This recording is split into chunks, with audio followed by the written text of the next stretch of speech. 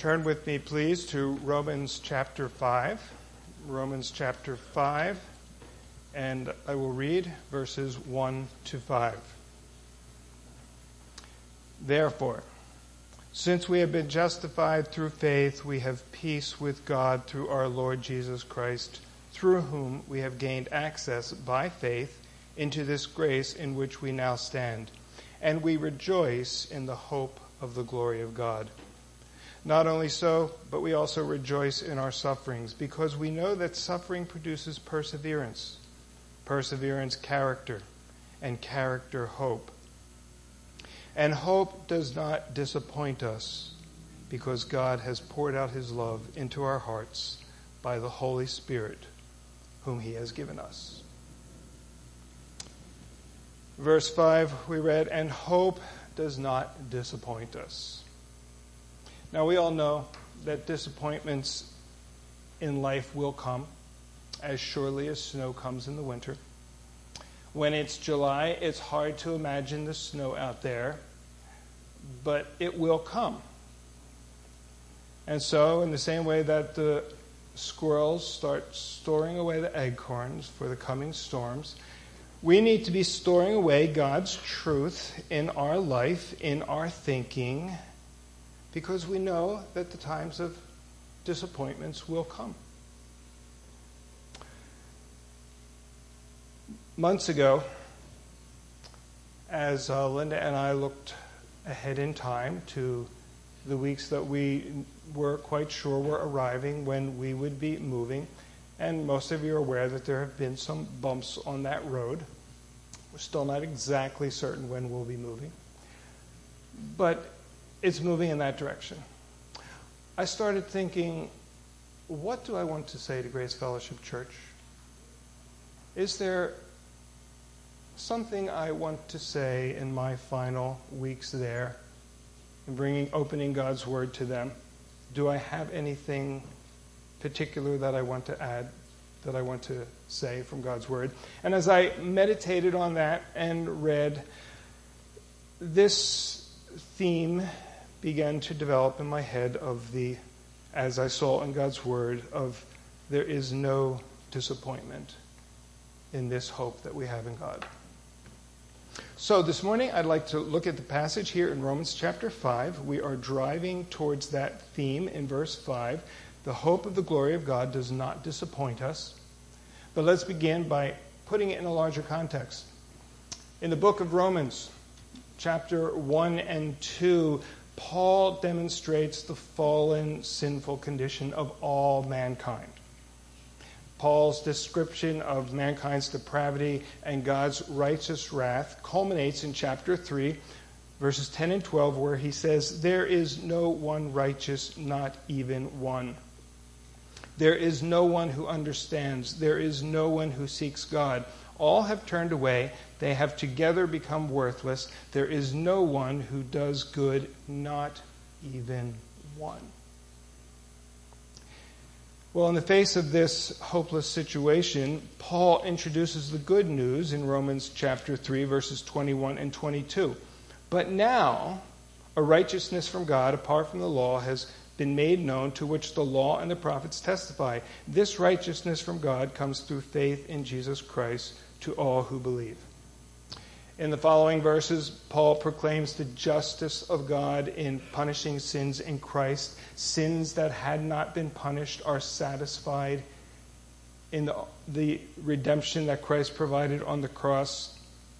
Paul proclaims the grace of God in the redemption of sinners. And then in chapter 4, Paul moves in to demonstrate how Abraham received his redemption by faith. He was justified by faith and not by works. And so we too are justified by faith, not by works. And in chapter 5, Paul begins to open up the implications, the blessings, the fruit of our justification. From chapter 5 to chapter 8, he will open up those implications as he expounds on our union with Christ, our freedom from bondage of sin, our life in the Spirit, our election by the Father, and much more. And as he does that, we see even more fully the implications of our justification. He starts here in chapter 5, proclaiming our peace with God and our assurance of the hope of the glory of God. So, let's look at the first two verses as we move towards hope. Verses 1 and 2 of chapter 5. Therefore, since we have been justified through faith, we have peace with God through our Lord Jesus Christ, through whom we have gained access by faith into his grace, in which we now stand, and we rejoice in the hope of the glory of God. Starts out with therefore. Because this is true, because we are totally condemned and sinful, because we are under God's wrath, because a righteousness has been provided in Christ, because we are justified by faith and not by works. Since all of that is true, and then in these two verses, there are 3 points I want to focus on. We are justified by or through our faith. That theme is mentioned twice. We have peace with God, and we rejoice in hope. Justified by faith. Notice in verse 1, at the beginning of verse 2, that the central proclamation of peace with God is flanked by 2 different phrases which communicate the same central truth. Our justification is based on the work of Christ, which we receive by our faith. Verse 1. Therefore, since we have been justified through faith, we have peace with God through our Lord Jesus Christ, through whom, that is, through Christ, we have gained access by faith. By faith, through our faith, we have received our justification. Now, our salvation, our redemption, our justification is based on the merits of Christ, on his work. We receive them by means of our faith. The means of our receiving Christ's finished work, notice it's not a work. We are not being rewarded because we're having faith. If we start to think that we are to be rewarded for our faith, Scripture makes it clear that even that is given to us. In Ephesians 2, verses 8 and 9, we read, "For it is by grace you have been saved through faith, and this, that is, your faith, not from yourselves. It is a gift of God, not by works, so that no one can boast." Lest we begin to think that our faith, which is an essential part of our receiving our justification, is a work that merits our salvation, Scripture makes clear, no, your faith is not a work. Our faith is the means. It is the method by which we receive the merit of the salvation Christ has secured for us. See, biblical faith looks outward. Having seen the depth of our sin, our total depravity, that we are helpless to secure our own salvation, we come to the end of ourself and we say, I need help from outside. I am a sinner. I repent of my sins. I am looking to Christ. I am looking to the cross. And that outward vision of faith is not a work. It's coming to the end of yourself and trusting in Christ. So Scripture makes it clear. It's by the means of that, by our faith, we are saved, not by our works. Well, as I pointed out, that phrase flanks the central proclamation in verse 1 that we have peace with God through our Lord Jesus Christ. Now, Paul is not speaking here of the peace of God. The peace of God is that quieting, calming assurance that we can know in the midst of troubles and anxiety and fear. Probably the best known scripture that addresses that is in Philippians chapter 1. Be anxious for nothing, but in everything by prayer and supplication with thanksgiving, let your requests be made known unto God, and the peace of God, which passes all understanding, will guard your heart and mind in Christ Jesus. Here in Romans chapter 5, Paul is speaking about our peace with God. Once we were God's enemies, now we are his friends. Once we were objects of his wrath, now we are recipients of his grace. Once we were dead in our sins and without hope, now we are alive in Christ and given the hope of the glory of God. We have been reconciled with God. God is no longer angry at us for our sins. They have been paid in full by Christ on the cross. We have been washed in the blood of the Lamb. We are no longer in rebellion against God. Our rebellion has been replaced with submission. We are no longer fearful of an angry God. Our fear has been replaced with love. We are at peace with God, and he is at peace with us. What a glorious proclamation. We have peace with God in our justification, which we receive through faith. Now, our peace with God is not just a subjective feeling, but it's an objective reality. Our subjective feelings, our emotions, they wax and wane, they grow and diminish, they change with our health, with our circumstances, even with the weather. But the peace with God is firm and secure because it is not based on our emotions. It is based on the unchanging work of Christ. If we possess faith in the work of Christ, we have peace with God. That is a present, certain, objective reality. Now, while our peace is an objective reality, it should also be a subjective reality. We should delight in that. We should embrace it. It should give us joy. Our emotions are not the source of that peace with God, but emotionally we are distant from the Lord. If we have truly trusted in him, we have a peace with God. Rejoice in hope. And that brings us to the second half of verse 2.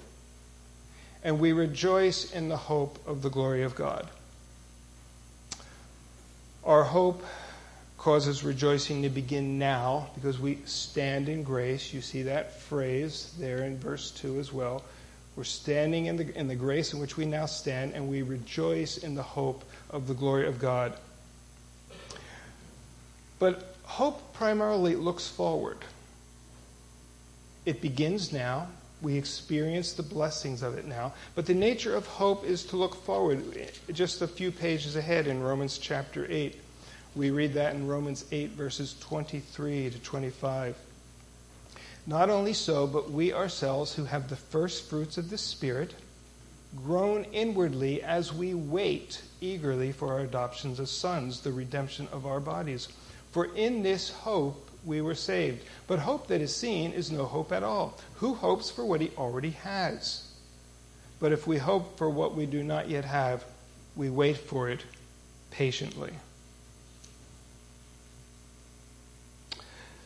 It is the nature of hope to look forward. We're going to consider that a little bit more fully in verse 5. But then notice here in verse 3, it goes on, we rejoice in the hope of the glory of God. And then verse 3, not only so, some other translations, not only that, not only this. Paul now introduces a new comparison which is even more astounding. It's almost as if he says, it's hard to believe, but not only so, but we also rejoice in our sufferings, because we know that suffering produces perseverance, perseverance character, and character hope. We rejoice in sufferings because it is a path to glory. because we know that our suffering will have meaning. It will produce a good result.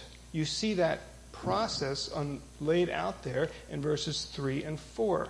Suffering, perseverance, character, hope. Each quality helps to produce the next. Each one moves on beyond to the next step. And the development of perseverance and character and hope does not necessarily mean that our suffering will come to an end. It might even increase. Because as that process of suffering brings us to spiritual maturity, we are better equipped to handle further suffering in an even more godly way. And so go through that cycle and grow even more. We will not reach full maturity in our lifespan, but the experience of that process is causing us to grow in the Lord. The product of that process is a firm hope in the glory of God. You see, back at the end of 4 and back in the beginning of verse 5, we've arrived back at hope. You see there at the end of verse 2, Paul lays out how our faith, our justification, has brought us peace with God. He emphasizes that we have access to God, that we're standing in grace, and we rejoice in hope. And Paul says, but here's something even more astounding. There's another path to that same hope. Yes, when we meditate upon God's work, when we see it in our life, when we think about how we have peace with God, that leads us to hope. But Paul says, even if you're suffering, even if you're having to struggle with stuff, even if you're needing to persevere, it will lead to character and it will lead to hope. No matter where you are in your life, no matter what's going on, in times of blessing, in times of rich meditation upon what God has done for you, in times of suffering and hurt and pain, both paths lead back to hope. And the hope that we have here in verse 5 is that same hope in the glory of God that was mentioned in verse 2. We're arrived back at hope.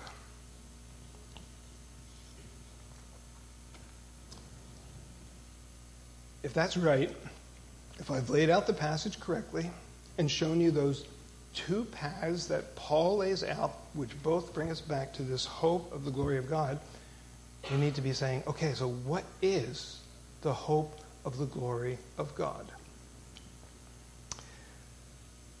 The hope of the glory of God includes two aspects. One, the manifestation of the glory which is God's own. The manifestation or the demonstration or the seeing of God's glory. His transcendence, His power, His greatness, His goodness, His holiness. The hope of the glory of God is that hope that we shall see that.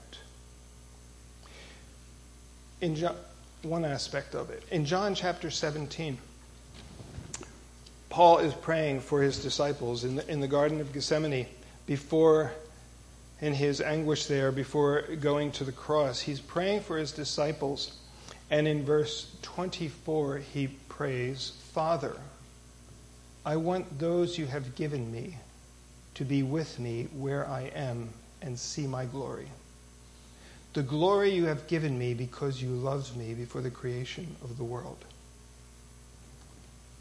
Our Lord prays for His people, that includes us,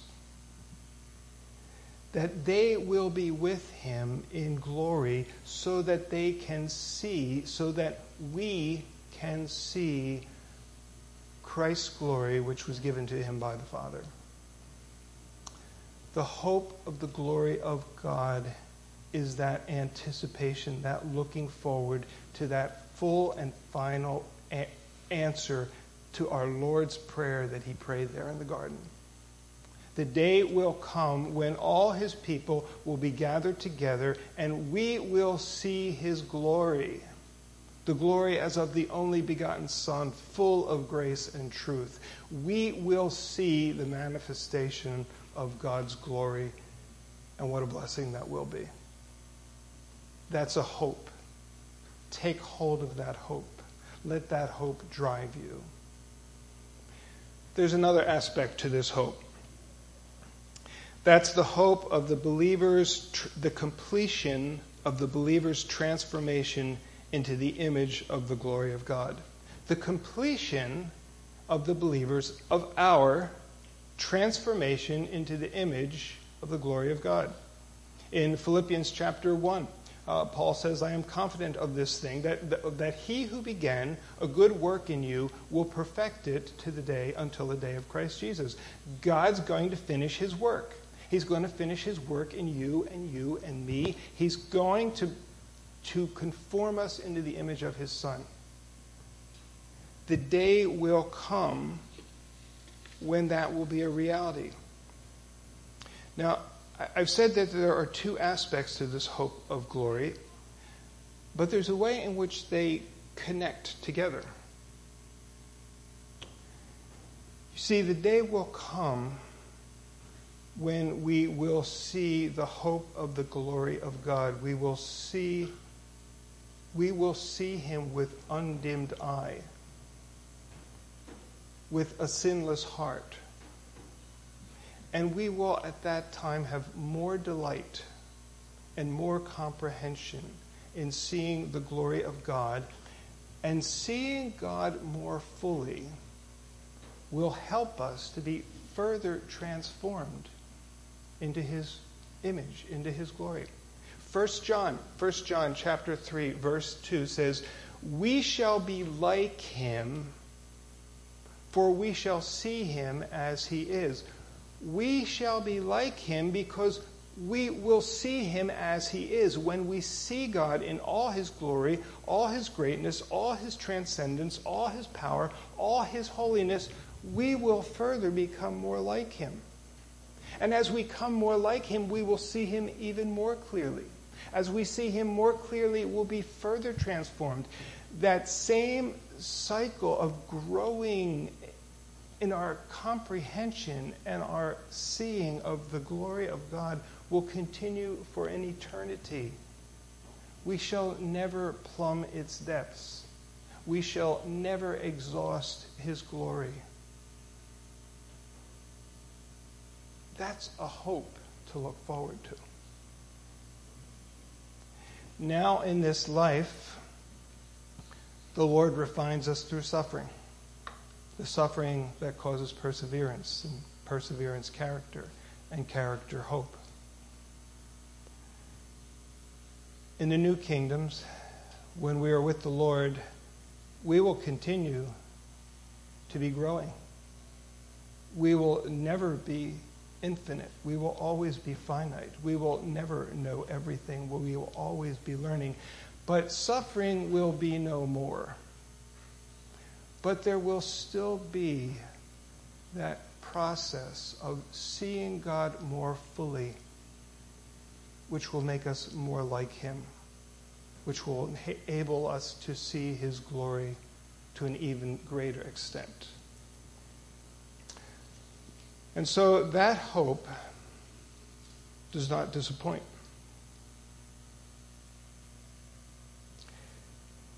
And hope does not disappoint us.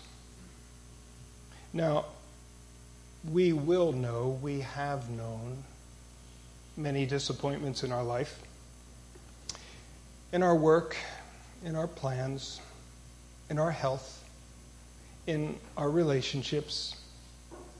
But those disappointments in life do not necessarily detract. Indeed, they may only intensify our hope in the glory of God, which does not disappoint. The text tells us there in the beginning of verse 5. Why does it not disappoint? Well, the text gives us even more answers to that. Because, and hope does not disappoint us because God has poured out his love into our hearts by the Holy Spirit, whom he has given us. We're given there two reasons for why hope does not disappoint us. One is objective. God has poured out his love into our hearts. Two is subjective. Poured into our hearts by the Holy Spirit, whom he has given us. First, that solid objective ground. God's love is poured out onto us. His love is real and unchanging. It is solid and secure. It is powerful and effective.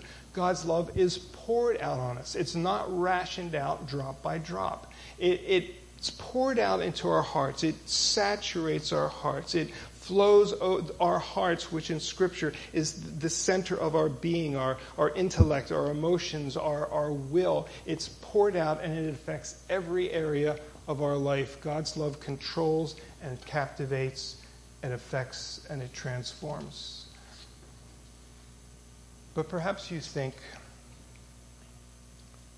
but maybe I'll miss it. I mean, God's love is objective, okay, so is his sovereignty and his power, his rule, his creation. Scripture tells us that the creation around us testifies to God's goodness and power, but billions of people are blind to it.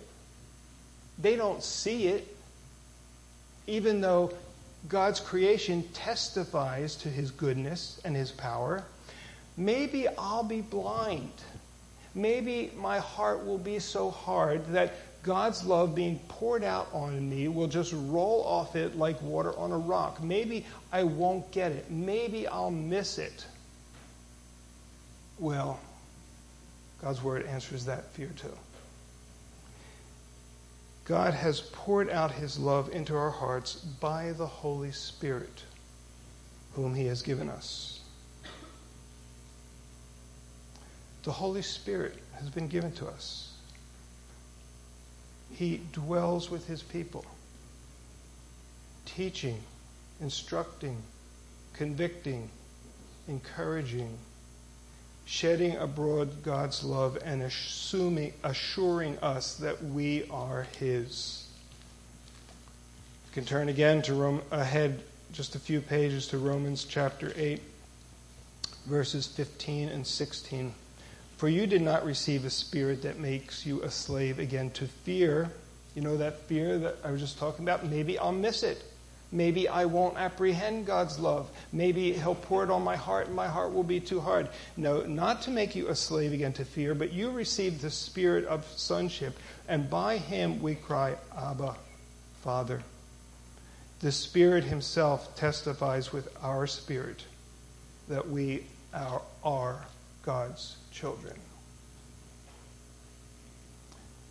If you're here this morning trusting in Christ, you have that Spirit testifying within you. Saying, Lord, my heart is easily distracted. It easily grows cold. But Lord, you know all things. You know that I love you. That Spirit testifies. It brings God's word to mind. It opens your eyes to see that love poured out into our heart.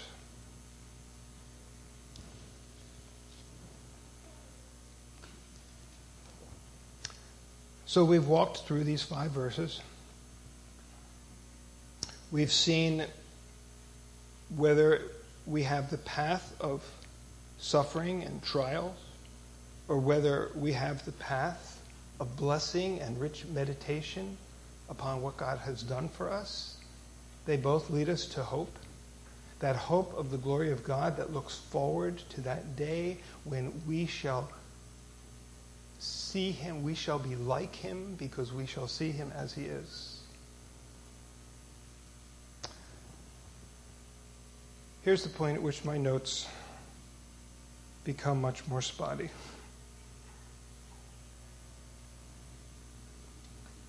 As I stand before you here this morning,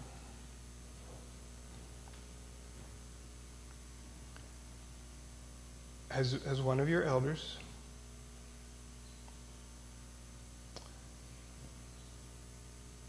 I thought, what do I want to say to Grace Fellowship Church?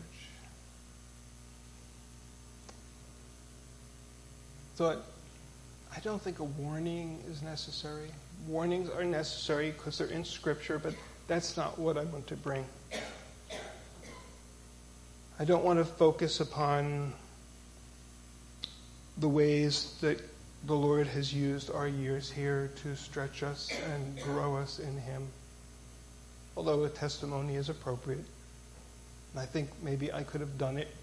Maybe I could have done it in a way that was rooted in Scripture and glorifying to God. But no, I don't want to be talking about me.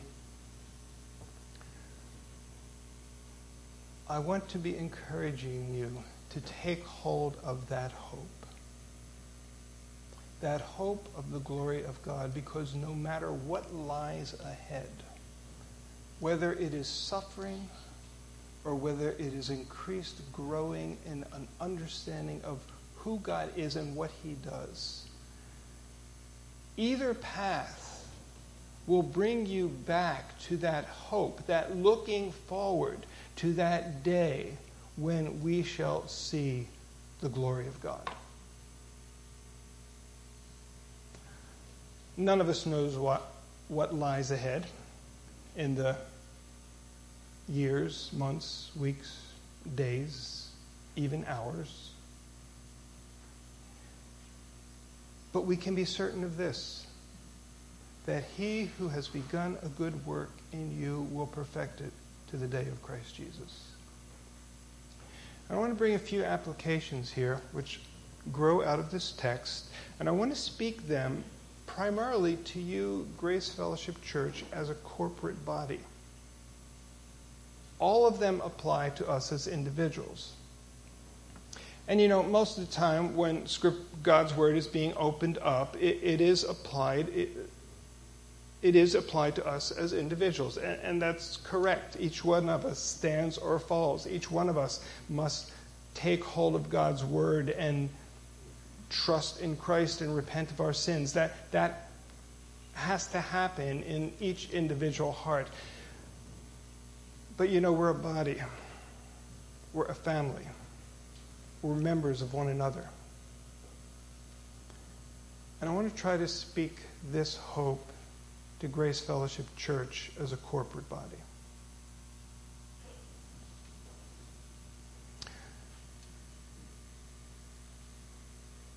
In the days ahead, whether in disappointment or flourishing, be sure you continue to look to the Lord in faith.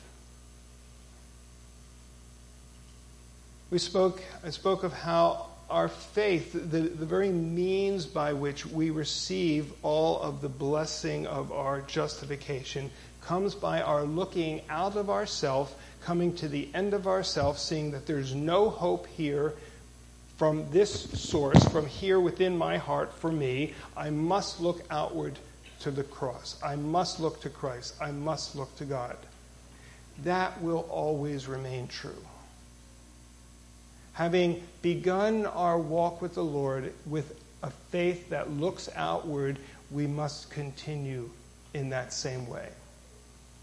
Grace Fellowship Church, whether in times of prosperity or in times of difficulty and disappointment, must look to the Lord. We will never reach the point where we can keep the work of the church going on our own efforts, where if we just try harder. Now, there is a place for self-inspection. There is a place for resolve. Make no doubt about it. It's all through Scripture.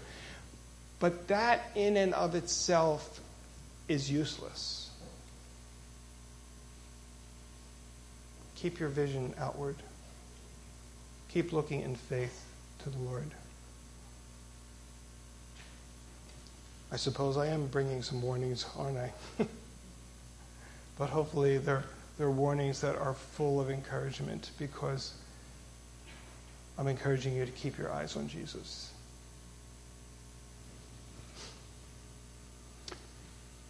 I encourage you to consider the implications of the fact that Grace Fellowship Church has peace with God. Each one of us trusting in Christ must know that same peace with God. But we have a corporate identity. We have a relationship and a fellowship as brothers and sisters, as a body here at a particular place in a particular time. And Grace Fellowship Church has peace with God. That doesn't mean there aren't sins that need to be addressed. That doesn't mean that there are things we don't need to examine in light and perhaps change or correct in light of Scripture. That doesn't mean that our particular ways of doing things and convictions are better than any other brethren or church. But it does mean that this body is at peace with God. And if you are a member of this church and we are at peace with God, how much more should we be at peace with each other? And know that peace and express it in tangible ways. We have peace with God. That should bring a smile to our face. We have peace with God. We don't deserve it. We did nothing to earn it. And yet, we have it. If trials and disappointments come, it doesn't mean that God has abandoned his people. He may bring trials that discipline us, that purify us, but that's for our good. He may bring great blessings and prosperity, which cause us to grow. Beware that we think that we have somehow earned it. Our God always does all things for the good of his people.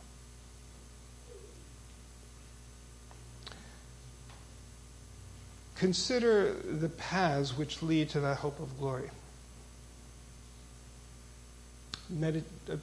Pointed out how no matter what our pathway is as individuals or as a body, they lead us back to that hope in the glory of God. Look around you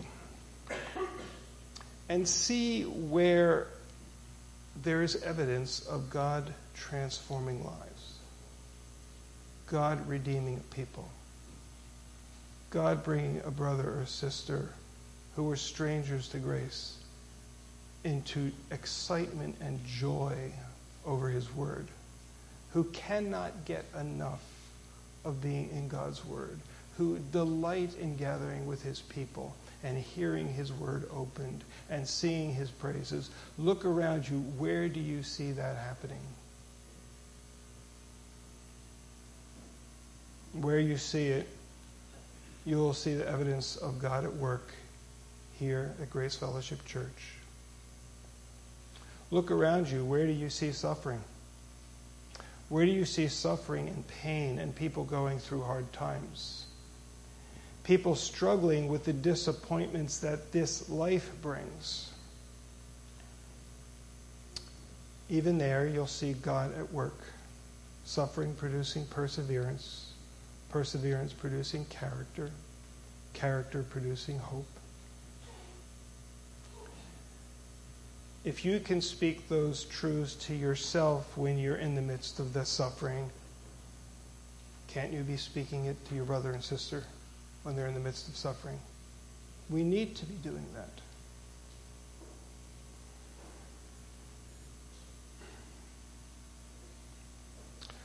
I don't have any more notes.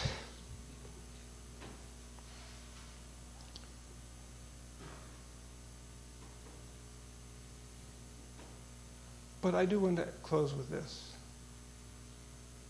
Some of you sitting there may know nothing of that hope of the glory of God. You don't know what I'm talking about. or you know it in an intellectual sense. You've sat in enough Sunday school to know what I'm talking about, but you have not embraced it by faith.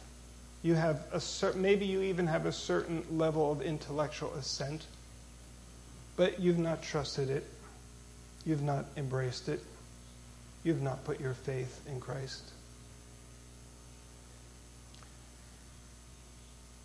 To those of you, if there are any, I encourage you to take hold of Christ through faith. You need peace with God. You need hope. Not just for this life, but for the life to come.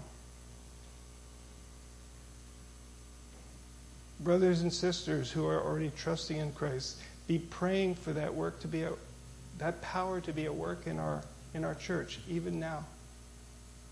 Don't turn off your list. Don't turn off your ears. This doesn't apply to me now. We long to see men and women come to know Christ, come to glory in the cross, and have that hope of the glory of God.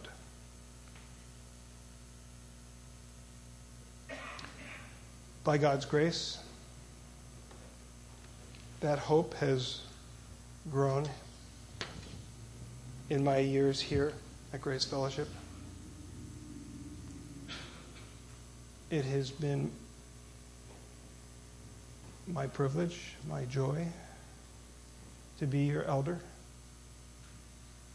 Even when I will acknowledge there have been many times I have felt the burden of that.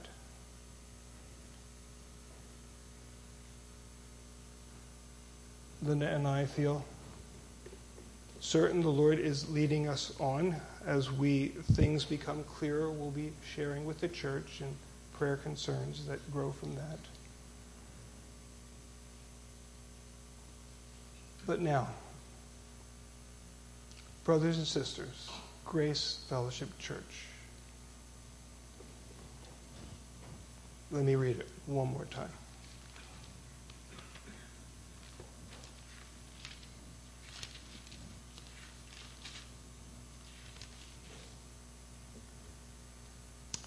Therefore, since we have been justified through faith, we have peace with God through our Lord Jesus Christ, through whom we have gained access by faith into this grace in which we now stand, and we rejoice in the hope of the glory of God.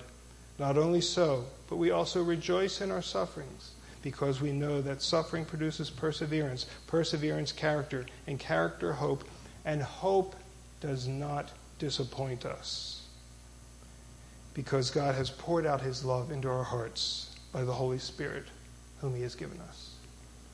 Oh, Father, we thank you for the gifts you've given us. We thank you, Lord, for making us your own, for sending us your Spirit. Lord, I thank you for this body of Grace Fellowship Church that you have raised up here in this time and this place. Lord, we pray that your Spirit would be at work among us, causing us to grow ever more in our hope of seeing the glory of God. And may that hope change us day by day more and more into the image of Christ. Amen.